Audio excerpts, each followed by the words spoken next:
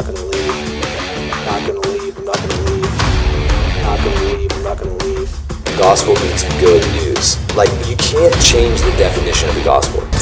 We failed to take control of something that God had given us stewardship over. This is not just gonna be given to you. You're gonna have to stand for something. That's what the battle is for. The battle is for your awakening. The battle is for your first love. The battle is for you to awaken. When God's saying, get on the wave right now, begin to move with what is happening right now, and stop looking and fantasizing in your mind and imprisoning the revival that God wants to bring. The Supernaturalist Podcast Show. Harold Eberle. Yeah, Here we go. I've been looking forward to this for quite some time. Too fun. Yeah. So now, I think the first time I heard about you, somebody gave me a little packet, a little handout that you had written, and then I thought, like, who is this guy? Because it was really just kind of this wild kind of thing, you know, Yes. this wild kind of experience or something. And then I just remember thinking, like, I don't know, Harold Eberle, I don't know. And then I was at James Berkeley's funeral. Oh, yes. And you were there, but I didn't know it was you. And you went up and you just did this beautiful kind of exhortation and this thing. I think you spoke on grief and how to grieve. Cool. And I thought it was really I said to my dad, who is that guy? He goes, that's Harold Eberle. And I thought in my heart, I think I like him. You know, but this is actually our first time really connecting. It is. I'm just actually going to turn off the air conditioner real quick. Great. Good. And, you know, one of the things I was going to say is it seems like the different things that I've heard that you've been teaching, sometimes initially it's so kind of new radical. and different Yes. and radical and stretching. Yes. But I've noticed that usually about, I don't know, you might have this number, but usually about 10 years after the time that People you start preach teaching it. Yeah, everybody's, Yes. it's like common sense for everybody. Is. That drives me crazy. What is it, like 10 years ahead of your time, or well, it 14 depends on years, what or 20 years? Or The Fivefold Ministry was about 10 years.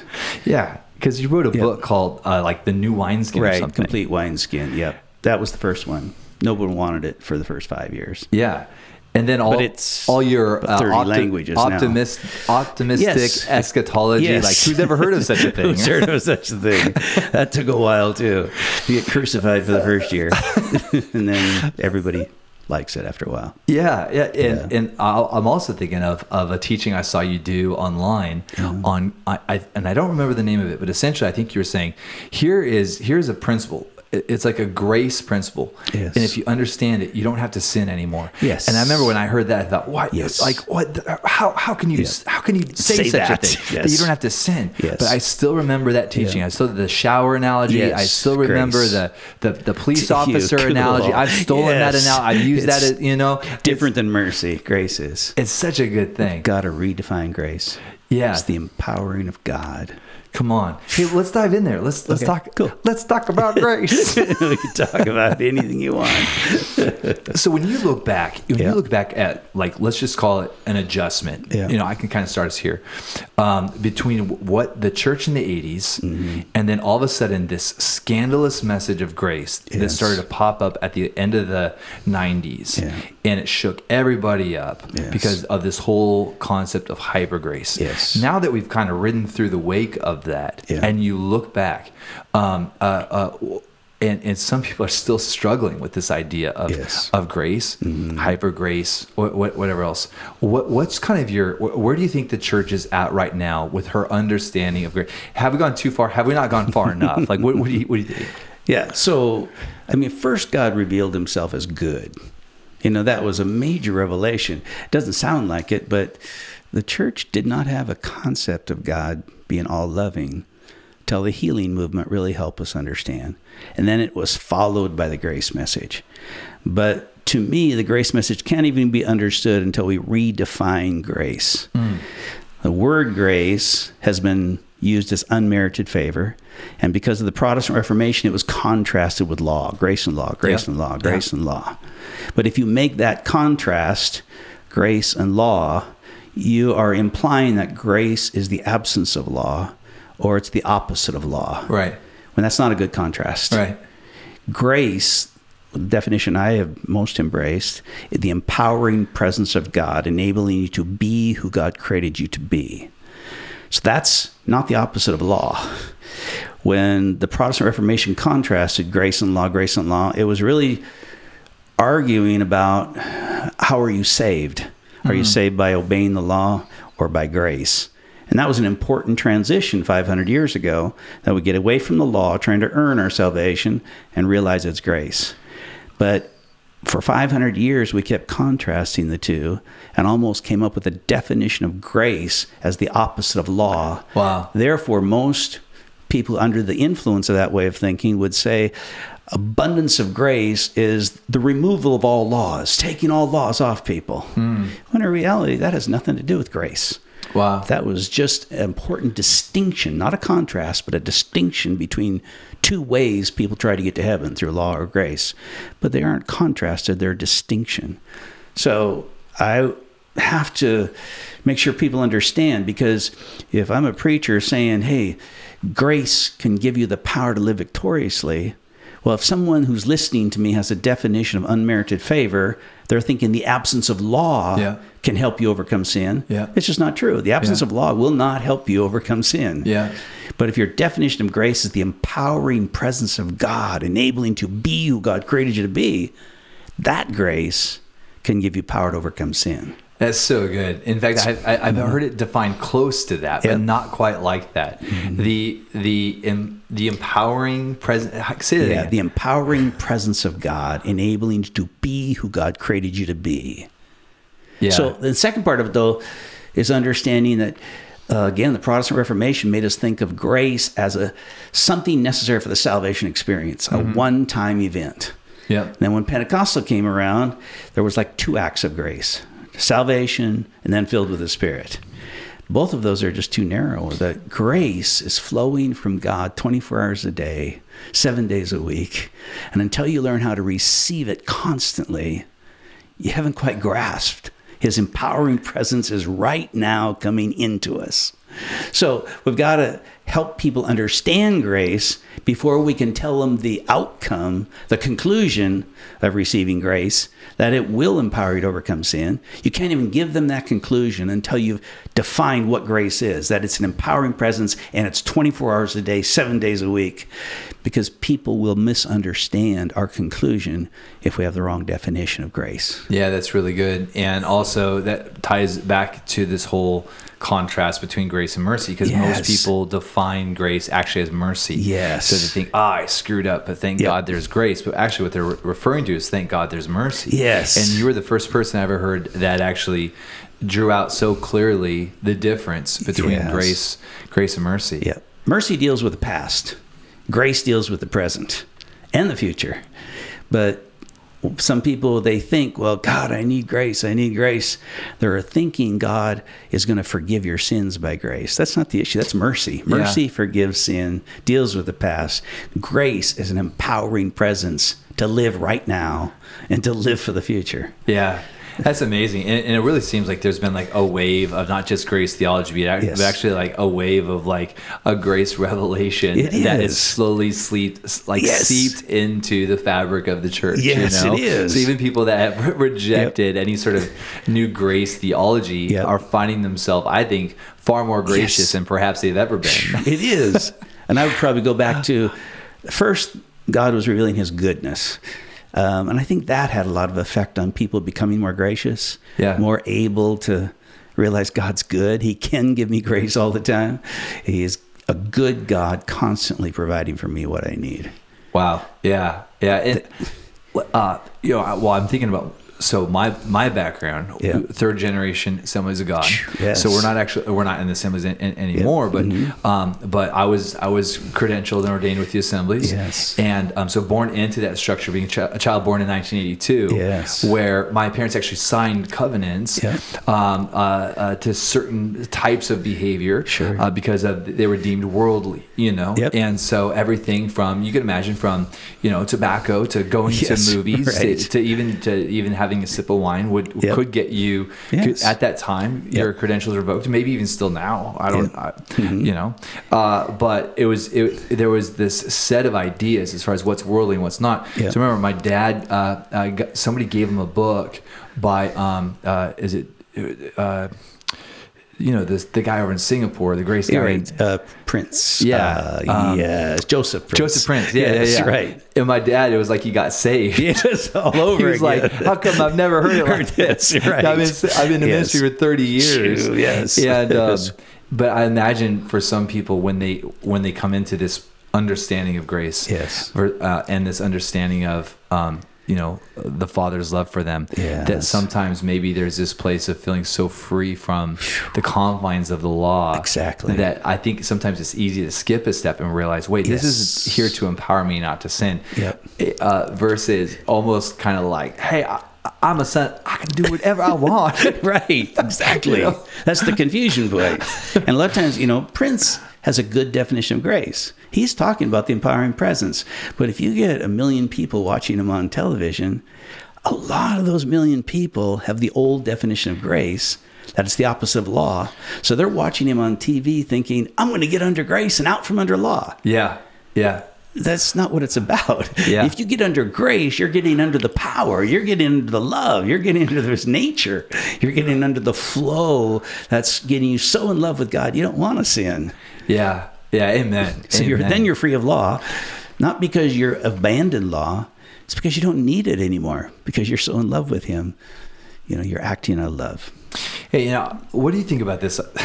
I've been playing with this thought, because Paul talks about how like the law almost acts like training wheels for us, Sure. Like for babies. Yes. When you're a baby, it's almost like there's a place for the law. Because I've been playing with this idea of like the 12-step program. Yes. And sometimes it's easy to kind of mock the idea of, hi, I'm Joe and I'm an alcoholic, right? Right, yep. So sometimes it's easy to kind of mock that. Like, no, you're not an alcoholic. You're a son Yes. who's wrestling with this form of addiction, right? Yes. Mhm. But also, what I've been wondering is this place of I wonder if it's premature to judge that kind of thing, realizing that those are almost like babies. They're in that place that almost need a form of Yes. healthy legalism until they come into freedom. What do you think about that's not something I've said from the pulpit yet or something. Right. Yep. I'm usually like, you're not an alcoholic, Right. you're not a sex addict, Right. you're a son. Yes, right. Yes. Great. Yes, stop that thinking. Yeah. But I've been thinking about that, like that place of sometimes, Yes. like where the law almost is like a pucky, Yes. like a soother blanket, like all these different baby analogies. Sure. Like Yep. it feels safe Yes. for a time. I mean, Yep. what do you think? So I still have to go back to the Protestant Reformation because we contrasted grace and law. That was the biggest contrast in theology because they're trying to make the point you're not saved by keeping law, you're saved by grace. That was an important point. But if you think of, grace is the answer, you're going to think law is bad. Okay. That's what the Protestant Reformation did. It gave us a misconception that law is bad. It should be rejected. That's really good. Law's not bad. Right. In fact, in the Old Testament, God gave the law. The law, in fact, is a form of grace. The law is not the fullness of God's grace. It's not the full expression of God's love, but to have a God who would give you rules. Okay, contrast that with living in a religion where you never know what God's desire is. You never know what His rules are. You'll live your entire life not knowing if you're pleasing to Him. Law is a starting point. It leads us as a tutor to Christ, it says, but the Jewish people honored the law as a gift from God. And we as Protestants lose that because of our contradiction, our contrast between grace and law. Yeah. And Paul didn't contrast the two in the sense of one good's, one bad.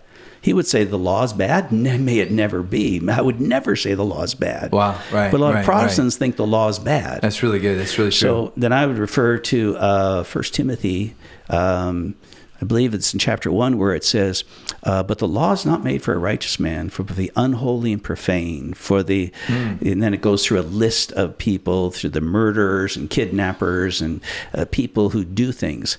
Now we're moving from just living daily under the laws that God gives us to society has to have laws. We need laws and a government to run laws because they're not made for the righteous. They're made for the unholy and profane. They're kidnappers and liars and murderers. The government needs to enforce. And laws are a gift of God by grace. That's really they're good. a form of grace, but they're not made for the righteous person.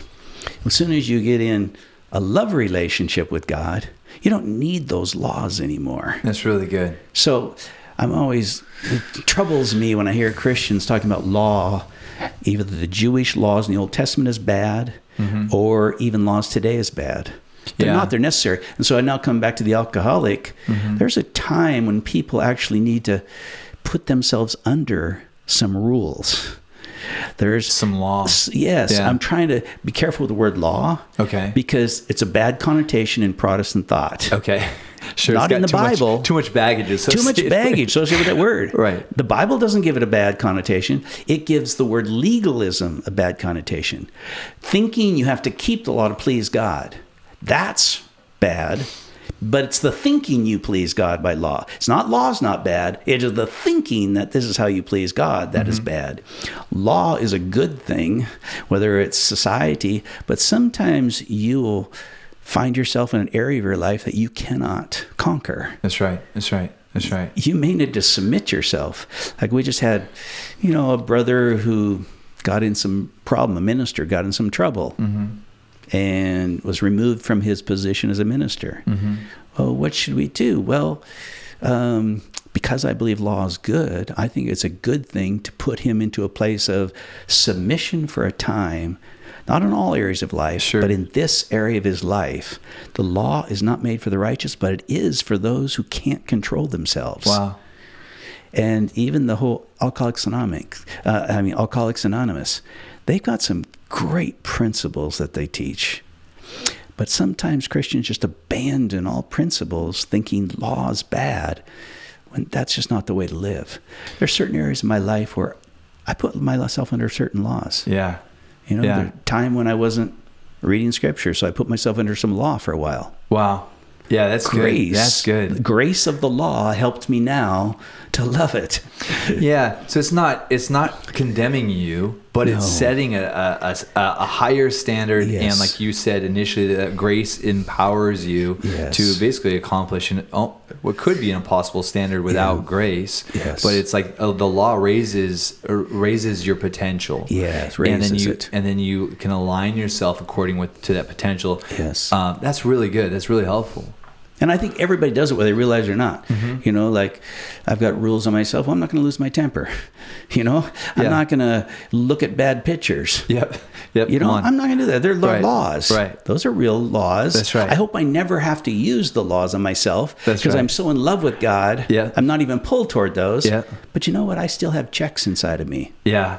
Excellent. Excellent. So good. So good. Laws are not bad. Amen. It is the use of laws to try please God that's bad. Yeah, and I think it's about, not even so much the fear of the law, Yes. maybe as much speaking Yeah. for myself, it's not so much the fear of the law. Yes. Because I have like this reverential Yes. love for the law, but I think sometimes that there's this fear of legalism. Yes, legalism. Where it's almost like, I don't want to associate with that because Yes. it reminds me too much Yeah. of kind of the nominal holiness, kind of Yes, like it does. holiness in name only, if you will, Yes, can right. satisfy these Yes, objectives. do this, do this, do Yeah, this. and so sometimes I wonder if Yeah.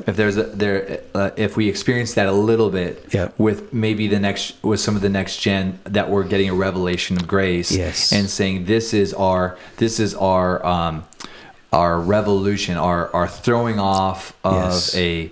of the legalistic objectives or Yep. agendas, and it began to flirt perhaps with even rebellion and, Yes. and an anti kind of religious kind of thing, You bet. Yeah. But We're cautious of that. We don't want to slip from law into that lifestyle or into the difficulties that come out of the law.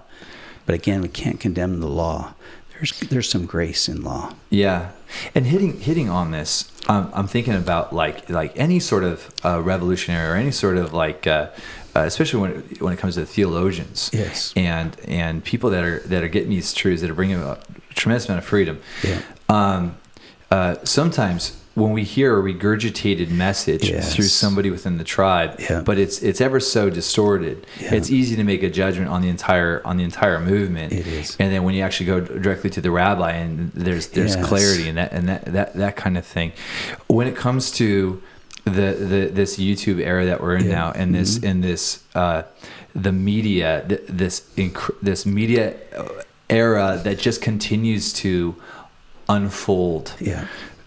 What kind of responsibility do you see on the online rabbis that are yes. that are leading these huge tribes, Yes. where there's a certain amount of separation there? And what kind of, do you think that there's gonna be almost some sort of needed accountability, or some sort of greater conversations that the online rabbis are having for the understanding of their tribes? Yes.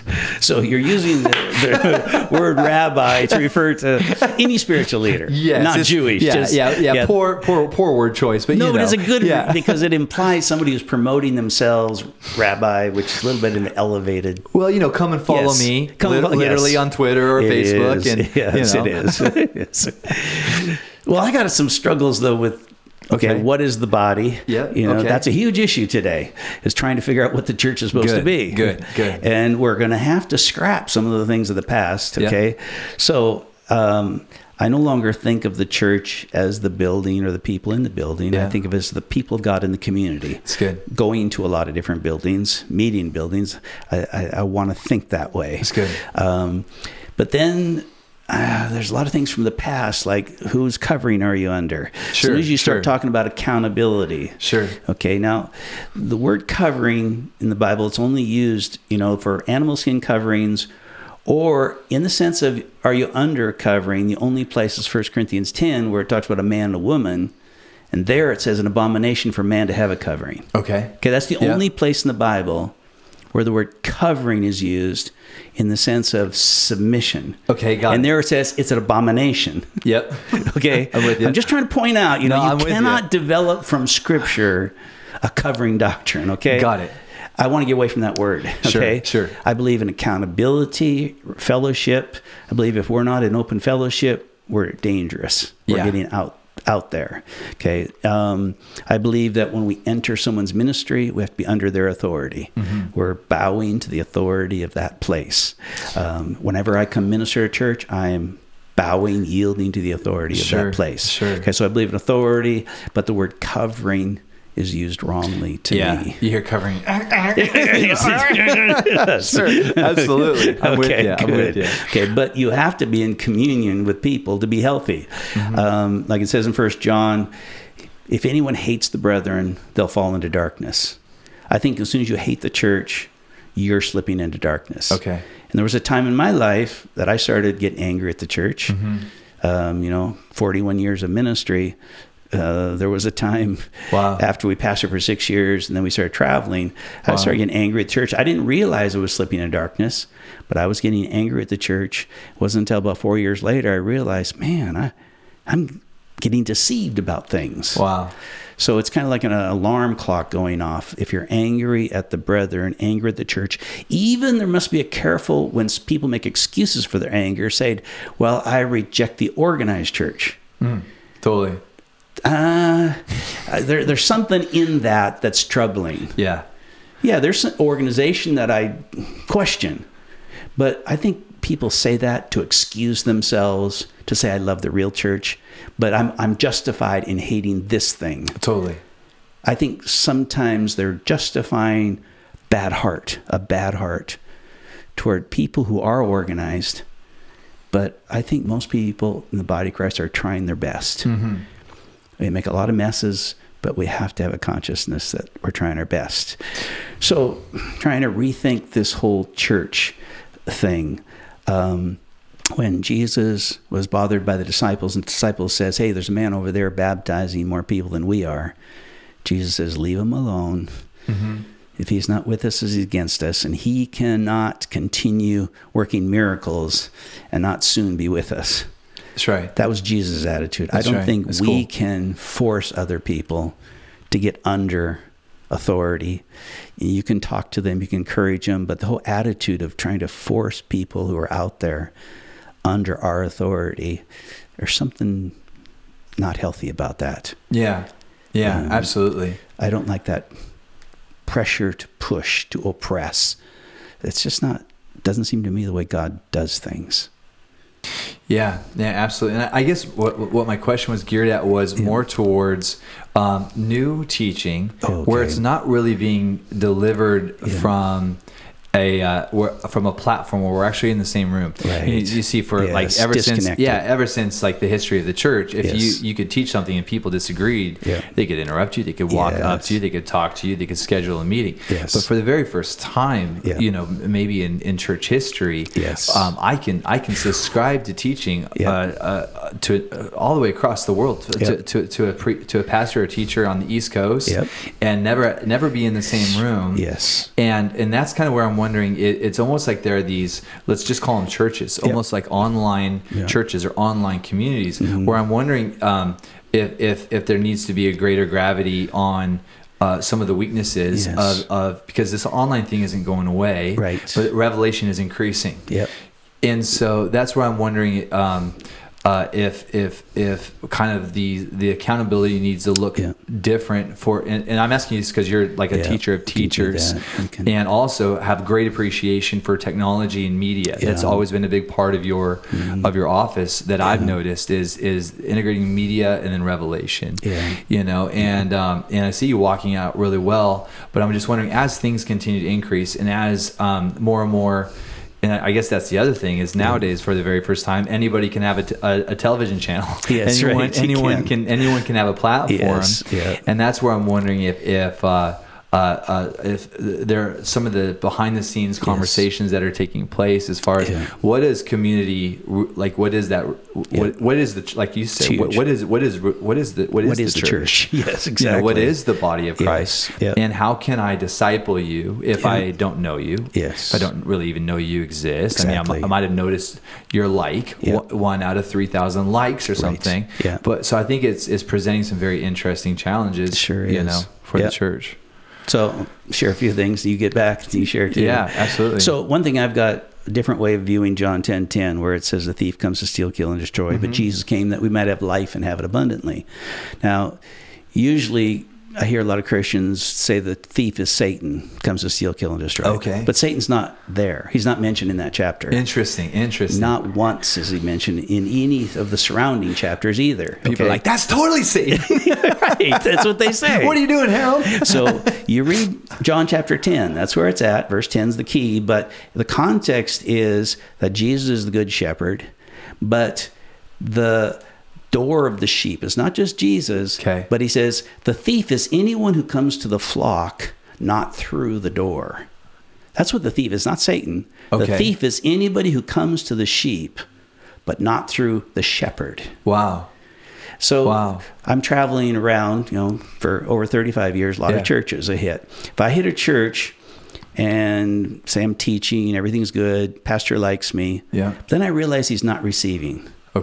If I just get frustrated, the pastor, kind of give him a push off, and start feeding the people where I want them to go, independent of the shepherd, I believe I am the thief, stealing, killing, and destroying. That's what Jesus was teaching literally there. That's fascinating. Yes, it's the thief is someone who comes around the shepherd, doesn't go through the door. So in my ministry, all these 41 years, when I'm ministering in group, I saw a time in my life when I was doing that, when I was talking about getting angry at the church. I thought everybody's lukewarm, nobody's getting it, so I'm just going to feed who's hungry, and I rationalized it.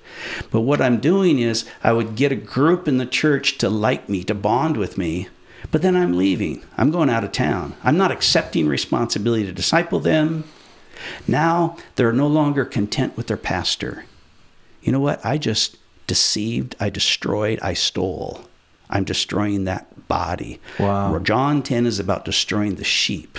And if you take the hearts away from the shepherd, you are stealing, destroying, dividing, So Powerful. I That's seen me powerful. doing that, Yeah. and I really got shaken up once when, we were traveling a lot of churches, one after the other, and there was a pattern set. As a traveling minister, you can tell your best stories, you can tell, your best sermons, because you're not the local pastor who's got to come up with a good message every Sunday. Right. It's easier for a traveling minister. Plus, they've got stories because they get to go out around the world. Okay, so it was easy for me to show up. And you can kind of shine. Mm-hmm. It's easy to actually win the hearts of people because you can be the shining boy when the pastor's there every Sunday. Wow. So I realized, man, these people love me, and I was kind of on that.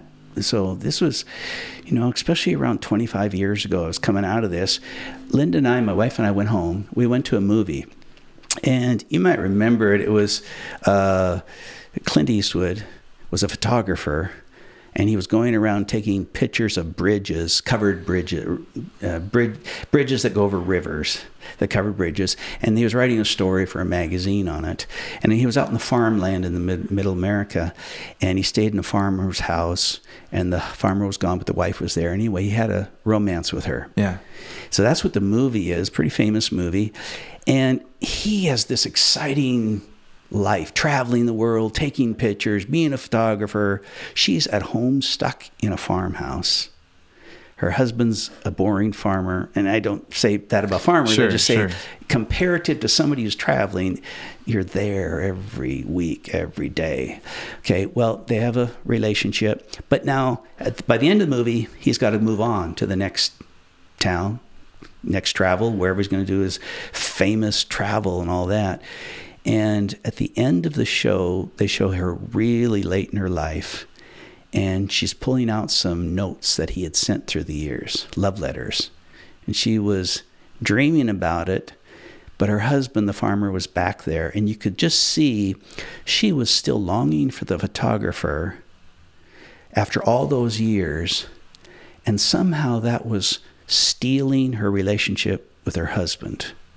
The dream of that affair destroyed the relationship with the husband for all those years.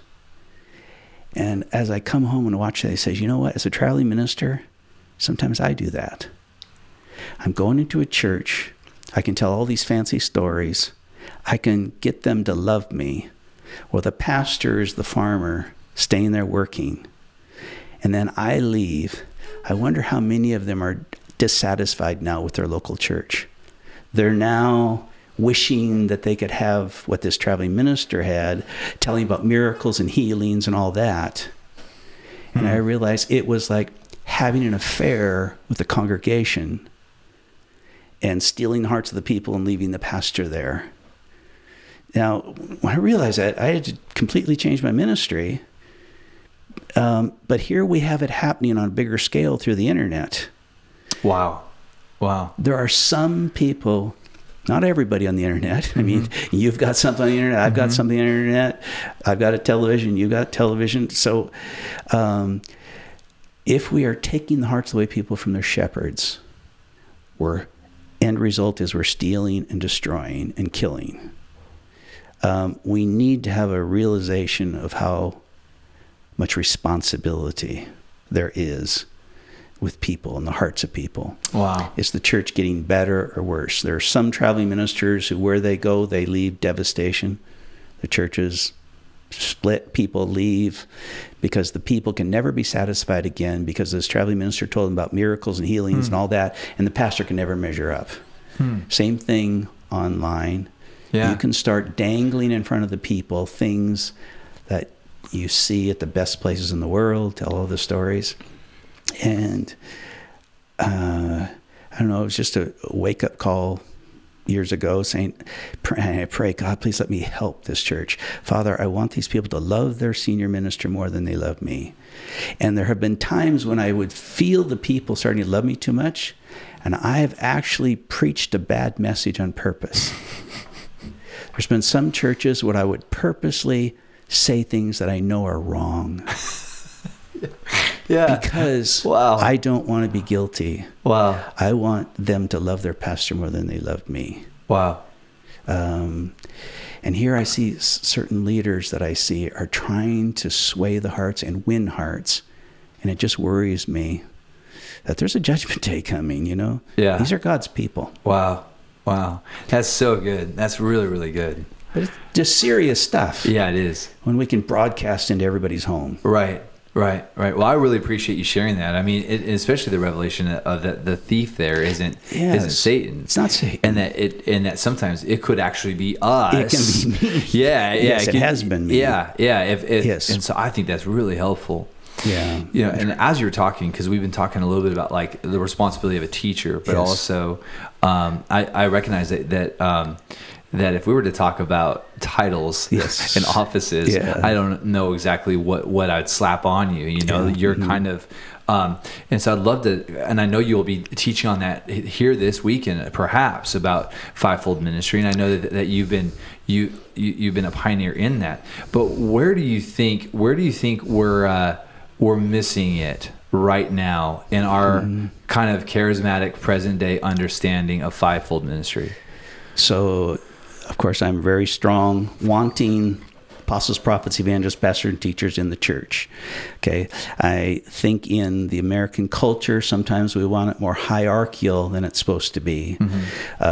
There's different cultures around the world that are more hierarchical than ours. But as soon as you teach fivefold ministry, like in Africa, which is very hierarchical, they insert it into their hierarchical pattern and put the one person way above the others.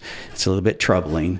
And the best illustration I have of how should the fivefold relate to each other is something that happened in the southern part of Africa. So we spent 17 years back and forth to Africa. We were really involved there. Well, we weren't present, but I was in tune with what was going on in southern part of Africa were the elephant herds. And what happened was the government allowed hunters to come in and kill all the male old elephants, the greatest ones as trophies. They went through and killed them in 1 week. Well, immediately the young males in the herds went crazy. They went wild. For over a year, those young males were killing rhinos, going through villages, just destroying them. Government didn't know what to do. How can they get these things back under control? Tried everything. Well, finally, somebody got the idea. Let's go in the northern part of Africa, not all the way north, about 3/4 up, where there's some elephants. Get the oldest ones we can, bring them down. Wow. The day the old ones arrived, the young males went at peace. Wow. No more killing, just like that. Wow. The presence of the old brought peace to the herds.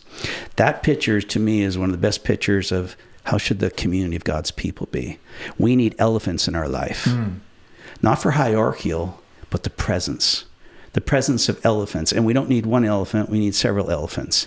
We need somebody in our life who represents what a good marriage is, somebody who represents how to handle finances, somebody who represents integrity and truth, somebody, because you are a stronger human being when you have a relationship with somebody with strength. So yes, within the local church, there has to be an authority structure that you enter in. But the bigger picture is the community of God in the region. And we need to honor our elephants in the midst. And sometimes they have no position, no title.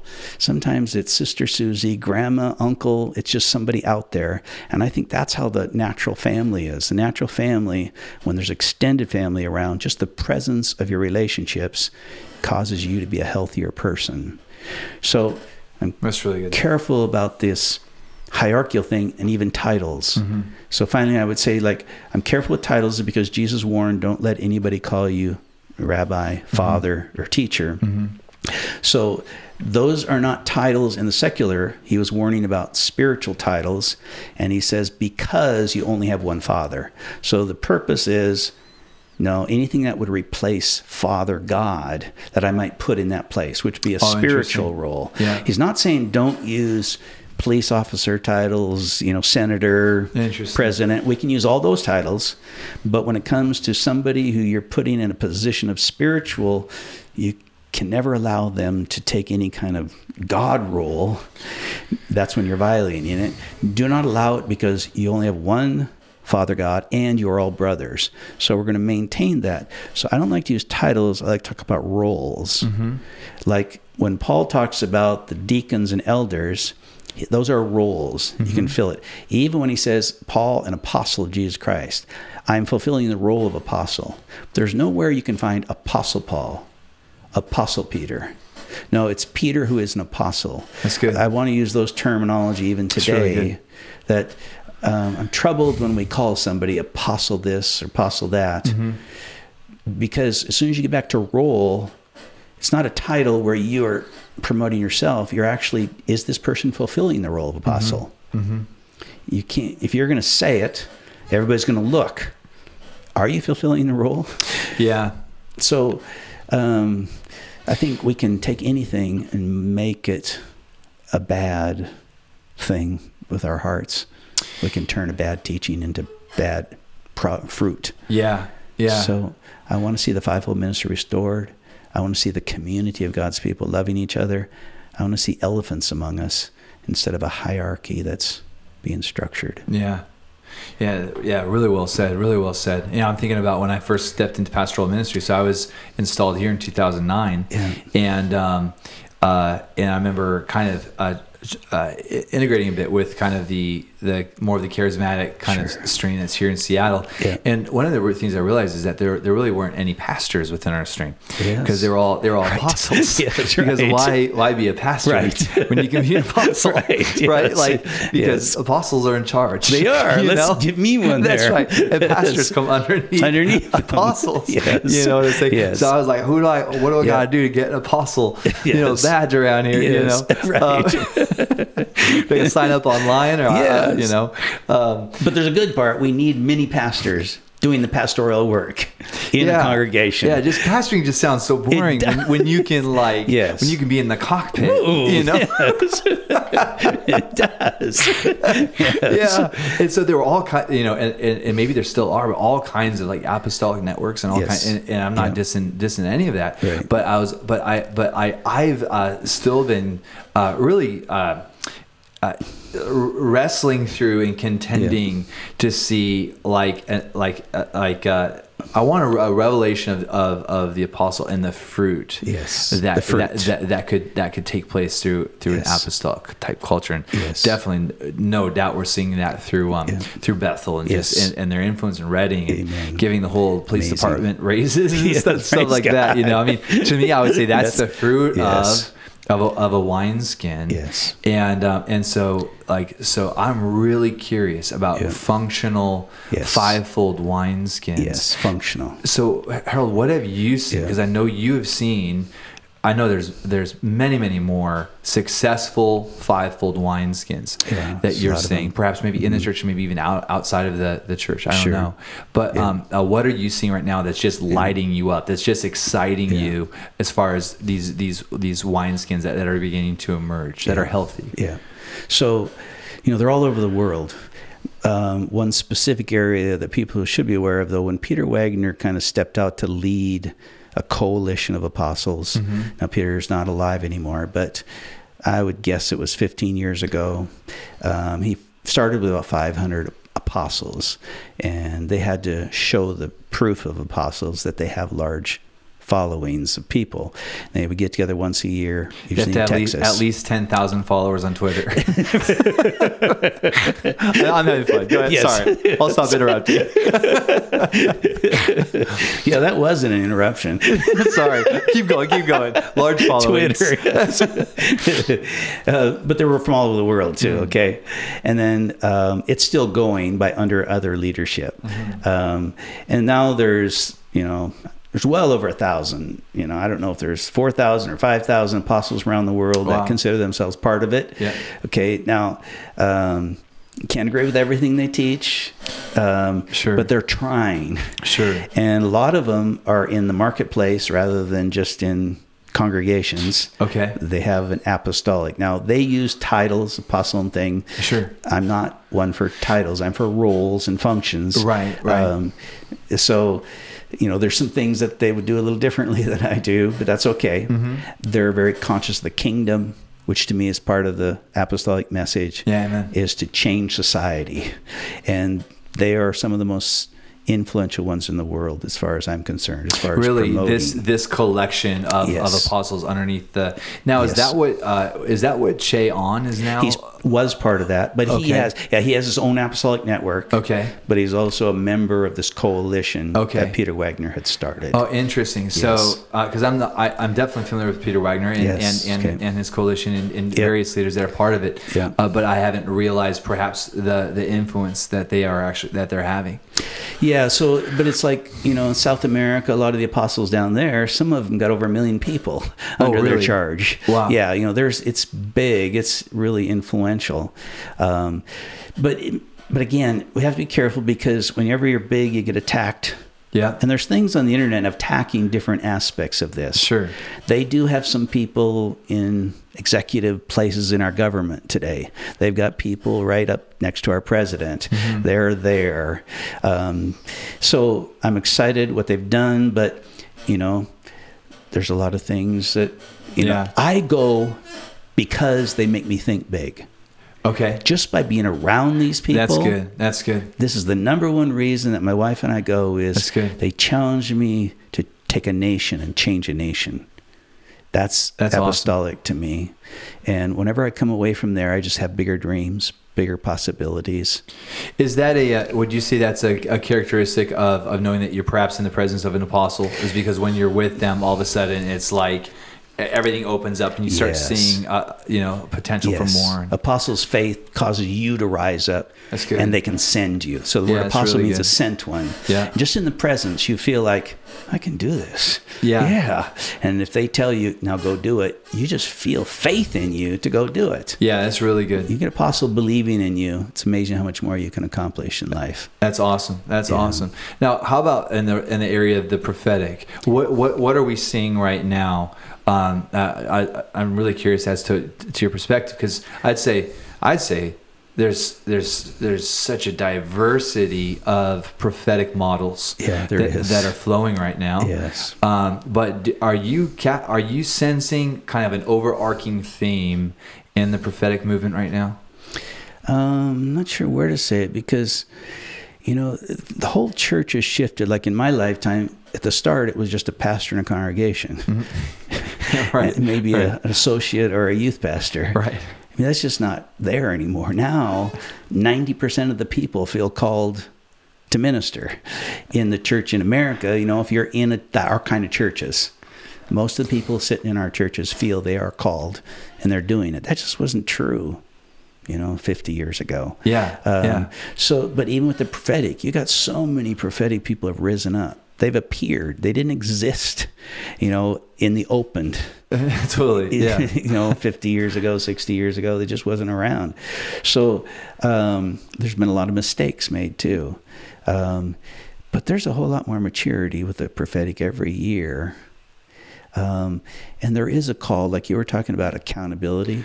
Yeah. They're much more part of the body now. We used to, for a while, even think prophetics are the wild-eyed person that lives out in the mountains and only comes to town once a year. Yeah. We don't usually think of the prophet that way anymore. We're usually thinking someone in our midst. It's true. That's sensitive spiritually. I'm glad for that shift. And then there are also, I recognize certain people who have a prophetic voice, like for the nation, mm-hmm. some that have it for the body of Christ, some that have it for a local church. There's much more of an awareness of where's this person's authority. And I don't trust them as much when they get out of their authority. Interesting. You kind of learn they're really accurate in this right. area. Right. So I wish they'd stay in this area. When they kind of get out of their lane a little bit. Yeah, and you're like, it's a little bit confusing. Yeah. Yes. But there are some people, they hear things about America. Others, they hear things about the church in America. Some about the government, some about business. But I like to see that. People knowing the metron, the Greek word, the measure of your influence. Yeah, interesting. Yeah, Paul said in 2 Corinthians, I think it's 5:10, I would not go beyond the measure of my influence. Mm-hmm. But within my metron, within my measure, I will use my authority. So It's really good. I mean, how do you know when you're starting to get outside of your metron? Because I think that perhaps there's like a flirting that takes place because There it's is. like the unknown and Yes. it's new and it's like maybe there's more to me that what meets the eye, and then you get too Yes. far and like, no, that's not me. That's not my call. You Right, know what I'm that's saying? it. Yes, So, yes. but like what kind of red Yeah. flags do you notice when Yeah. you're starting to kind of get outside of the grace that So God's I given like you? the picture that Jesus talks about, don't come sit at the head of the table. Okay. Go down and sit at the bottom of the table. Yeah. If you sit at the head, you're going to be told to move down. I think the first thing is if you exalt yourself, you will be humbled. That's You right. know, you try shooting too high. It doesn't work. Humility happens. Humility happens. It does. It's amazing. It doesn't fail. Yeah. And it's best to minister down. That's We're good. always telling people that by ministering down is you're not looking for someone way up there who has a lot of authority. Wow. As soon as you're doing that, That's you're good. usually out of your metron. You who wants your ministry? That's who That's you got to really good. pour your That's heart really into. good. Pour your heart into who wants your ministry, and your ministry will grow. If you are pouring down because the anointing flows downhill, water flows downhill. It's real hard to make water go uphill. It's very, very hard.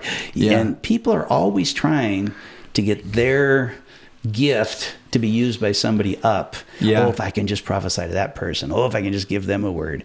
Those rarely produce the fruit. No, that's really, really good. Hey, if we could kind of switch gears, Yep. I Sure. mean, 'cause I'm just trying to hit on as many We're things as I getting a lot can of stuff. since we're here. Yeah. And there's a word that's been popping up a lot recently, but now it's starting to actually occur within the church. And it's taken on different forms and different definitions.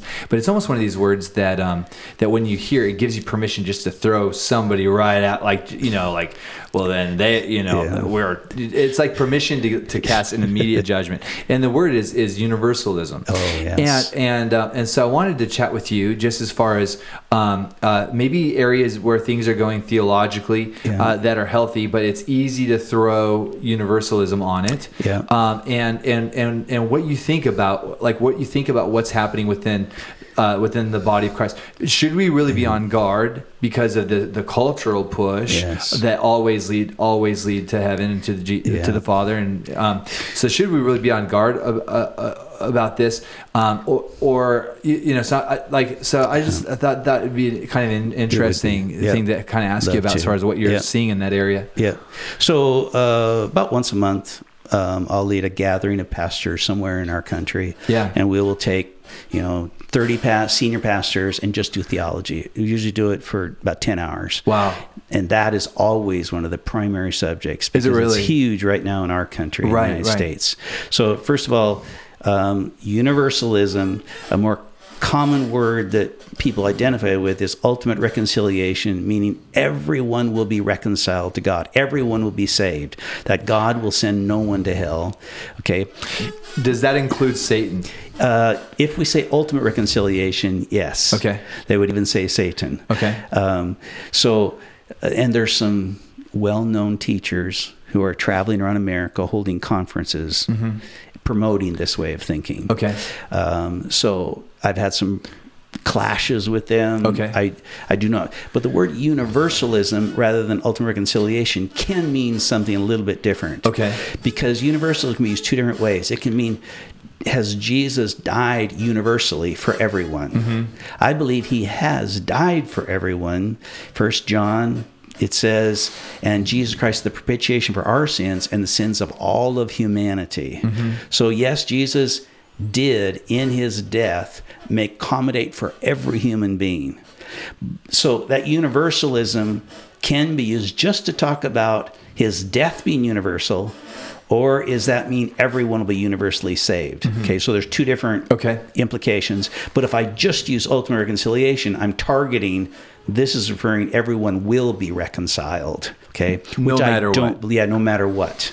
So I don't believe that. But I do believe Jesus has died for every human being. God does not want anybody to be saved, but he has given us free will. And in free will, people can choose not to accept his love. That's a hard concept for some people because they think, won't God's love change every heart? Yeah. And there's a famous book called Love Wins. implying that God's love will win every heart and turn it toward him. Okay, the scripture is full of examples, though, of people turning away, of God judging. So my understanding of what is judgment, John chapter 3, most people know verse 16, for God so loved the world, gave his only begotten son. Okay, and so all can have eternal life and not perish. But then you go 2 verses later at 18, it says, and this is judgment, light has come into the world, and men love darkness rather than light. Right. Those who practice righteousness will come to the light, but those who hate the light will turn to the darkness, lest their deeds be exposed. Right. Okay, so what is judgment? Jesus Christ, light. A day will come when all of humanity will stand before the light of Jesus Christ. It's the same light whether good or bad. Jesus is just light, and light is revelation, is truth, it is love, it is everything. Yeah. But whether that love feels good or bad to the individual depends on their heart. So it's not Jesus pointing out sins, it's Jesus revealing himself throughout all of creation. Boom. All of humanity stand before him. Those who turn away from the light, lest their deeds be exposed, they say, I want my sin. Because if you stay in the light, if you turn to the light, you will be purged of your sins. You'll be purified and go through Jesus to the Father. But it does say they will turn away from the light. They don't want their deeds exposed. They love their sins more than they love God. Wow, right. And so they're choosing to turn away from God. So judgment is not him sending anybody anywhere. Okay. This is judgment, light. Wow. Light is what judgment is. Right. Jesus will fill all and be in all. Right. You and I are going to respond to the light, whether it's painful or whether it's beautiful. Wow. Depends on our heart. Wow. If we see that light, instantly we'll know he's beautiful. He's freedom. He's my answer. And those who've been practicing righteousness, those who've been orienting their heart, their life, looking for the light, when they see him, they'll go through Jesus the Father. So Jesus is the only way to the Father, but there are people who can turn away. So we've had a lot of confrontation with some of those who are teaching the ultimate reconciliation, that everyone will turn to the light, everyone will be saved. Because it, from my perspective, denies free will. Yeah. It denies a whole lot of scriptures that talk about fearing God. Like in Matthew chapter 10, it says, fear God who can destroy both body and soul in hell. I mean, there's a lot of those verses. Yeah, that's right. You can't get rid of those. That's right. And so here we are at a time in history when God's love is being emphasized. I'm so grateful for that. The pendulum has swung from God's a terrifying, consuming fire, and the pendulum has swung. We're more aware of his love. We're preaching about his love, but we can't get rid of fear of God. Right. There still has to be an element in that. Yeah, it's really good. So let me ask you regarding your opinion on the opportunity for repentance after death. Yes. And and I even think of the stories, and let's just assume they're true. The countless stories where people actually literally die and go to hell, and then they come back from death because somebody's Aunt Susie was praying or something. And they come back and they repent and they tell everybody about hell, and they write a best-selling book on it. Praise the Lord. Not only am I back, but I'm rich. That's right. I got a book that sells. And so, because I think for people to say an opportunity to repent after death, no stinking way. Okay, but if you get resurrected from the dead, we're okay with it. So what do you think regarding opportunity to respond? If maybe you didn't know or whatever. So I need to soften a little bit because we don't know who's all listening to us. Yeah. Okay. The majority of the church 20 years ago would never even hear the thought. Of a possibility of getting saved after. And there's a lot of people who probably listen to your program who are still in that, have not even exposed to the thought. Hey, if they're still listening, you guys are doing good. If you're still listening, that's awesome. So that's good. You're bringing it up because the ultimate reconciliation is people. The people who are teaching ultimate reconciliation, that is one of their doctrines. saying that after you die, you can still repent. You can Okay. turn toward the light and be saved after death salvation. So Yeah. I'm just trying to make sure everybody's caught up. Yeah, and Okay. actually, I didn't realize that was one of the doctrines Yeah, it's of one of theirs. ultimate reconciliation is kind of the freedom to repent for everyone after death. So I didn't actually realize that. Okay. Yeah, so a lot of them would say a lot of the salvations happen after death. Okay. So it's like a second chance. Okay. Okay, now I just described John 3, which says, "This is judgment, light has come into the world." Okay. And I'm trying to get a picture saying, no, Jesus will fill all and be in all. We will turn our heart toward Jesus or away from Jesus. Right. Okay, so that is after death, you will stand before Jesus Christ. Okay. Mm-hmm. But I believe it's theologically inaccurate to say it's a second chance. Okay. No, because there in John 3, it says those who are practicing righteousness will turn to the light. It's not a second chance. It's while you were alive, you were already taking your heart and pointing it that way. You don't suddenly die and then get a second chance to turn your heart. No, it's while you were alive, you were turning to the light, yeah. or you were turning toward darkness. Interesting. You're not going to change when you die. You're going across the death line with the same heart you had while you're alive. Wow. But I believe some people who, while they were alive, were looking for the righteousness, looking for the light, but they never quite heard it. Yeah. When they see Jesus, that verse tells me there's still a chance. I don't say they're going to be saved. I say there's hope that if they were looking for the light while they were alive, there's a chance that when they see him, they'll say, "You're the light. You're what I'm looking for." So it's not a second chance. The chance is while you're alive, your heart, where are you taking it? And you will stand before Jesus Christ, and he's the only way. Okay. So ultimate reconciliationists, though, are saying you have a second chance to even take your heart and turn it. And I don't see repentance as possible. I'm seeing it says no. It says those who love their sins will turn away from the light. Wow. It says what they will do, but it contrasts there, the next verse, but those who are practicing righteousness will turn. It's making a distinction. In ultimate reconciliation, there is no distinction between the saved and the unsaved. You're just at a different stage of progression toward being saved. But that's not what the Bible shows. The Bible shows, no, there are people with dark hearts. That's there right. are some who are turning away from the light. They hate the light. That's right. That's right.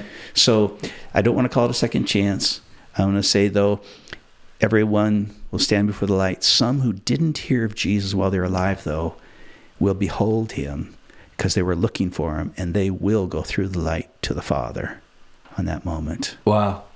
That's awesome. Thank you for diving into that with me. Okay. I've never asked that question of anybody before, but I thought, hey, Harold can handle it. We can jump out there. Come on. Share it. Come on. So I really appreciate you also fun. even just clarifying the difference between ultimate reconciliation. What I've heard technically is like Christian universalism. Yeah, Christian universalism. And so, so that was very helpful for you to be able to define those, and then to helps very a helpful. little bit. Yeah, thank you so much. Cool.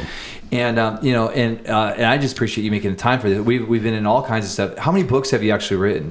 There's 32 books out there. You've written 32 Yeah, books. Man, this guy's obsessive. That's I don't know what incredible. he's going to do. So how many books are you writing right now?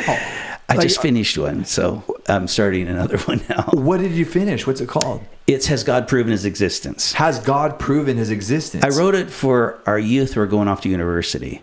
A lot of them lose their faith. Yeah. It's really breaking my heart. Yeah. What happens to them at university. Yeah. The brainwashing that goes on. So this one was try to prepare them to stop the brainwashing. That's so they incredible. Won't submit to Is that already out yet? Or Yep, it's out. That's incredible. Yeah. And is it on Amazon, or do we go to your website? Either one. It's on both. And we'll make sure that we put links to all your stuff in the show notes. That's and fun. definitely encourage everyone to make sure that you check out the show notes, and make sure that you go to Harold and Linda's website, because everything from their videos to your books. Too fun. I mean, how many pages? I haven't read it. Big, thick one. No, your systematic theology book that you wrote. So that How many was pages is 900 that? pages. 900 pages. Yes, man. Now, but I've got a specific I got goal. Grudem up there. Yes. So yours is going to be a little bit different than Grudem. Yes, it sure is. Okay. So my big thing is, though, I'm trying to separate Christianity from Western culture. Okay. We have a Western form of Christianity over here. Okay. And I'm traveling nations all versus over. an Eastern. Well, view versus non-Western. Eastern isn't the answer either. Okay. I'm trying to separate our culture from Christianity, and most Christians have no idea how much Western culture is mixed in. Now, are you talking about just kind of our Americanism? No. Okay. Going all the way back to Plato and Socrates, Okay. Aristotle, that they seeded within Christianity certain ways of thinking. And so when we read the Bible as Western people, we're inserting the information in wrong places. Interesting. So that's what it is. I really want to read it.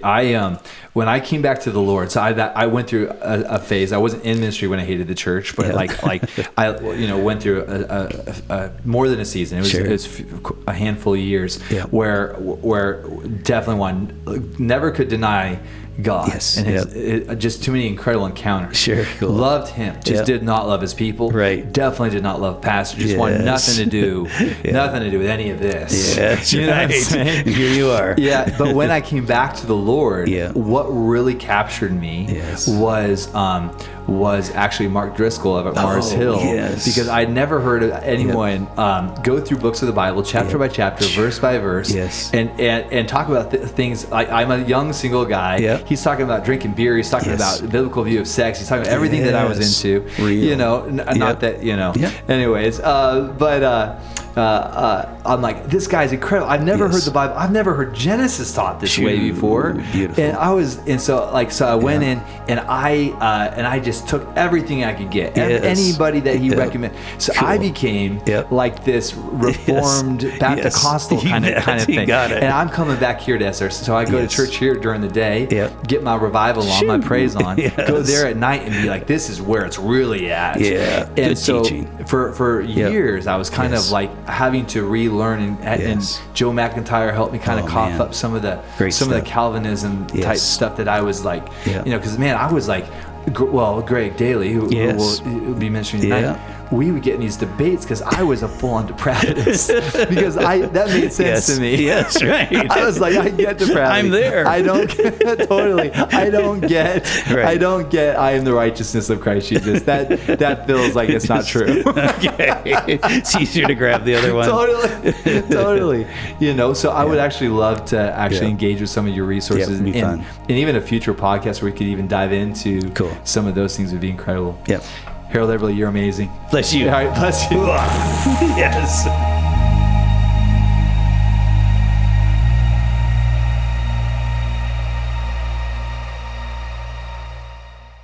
Podcasts are definitely trending right now. There's so many brand new podcasts that are hitting the market. And I think that iTunes is kind of overwhelmed. And one of the ways that iTunes aggregates what's hip and relevant from the rest of the noise that's hitting the web is through ratings and reviews. A bunch of you have already taken the time to leave a rating and a review of this podcast. And I just wanted to say thanks.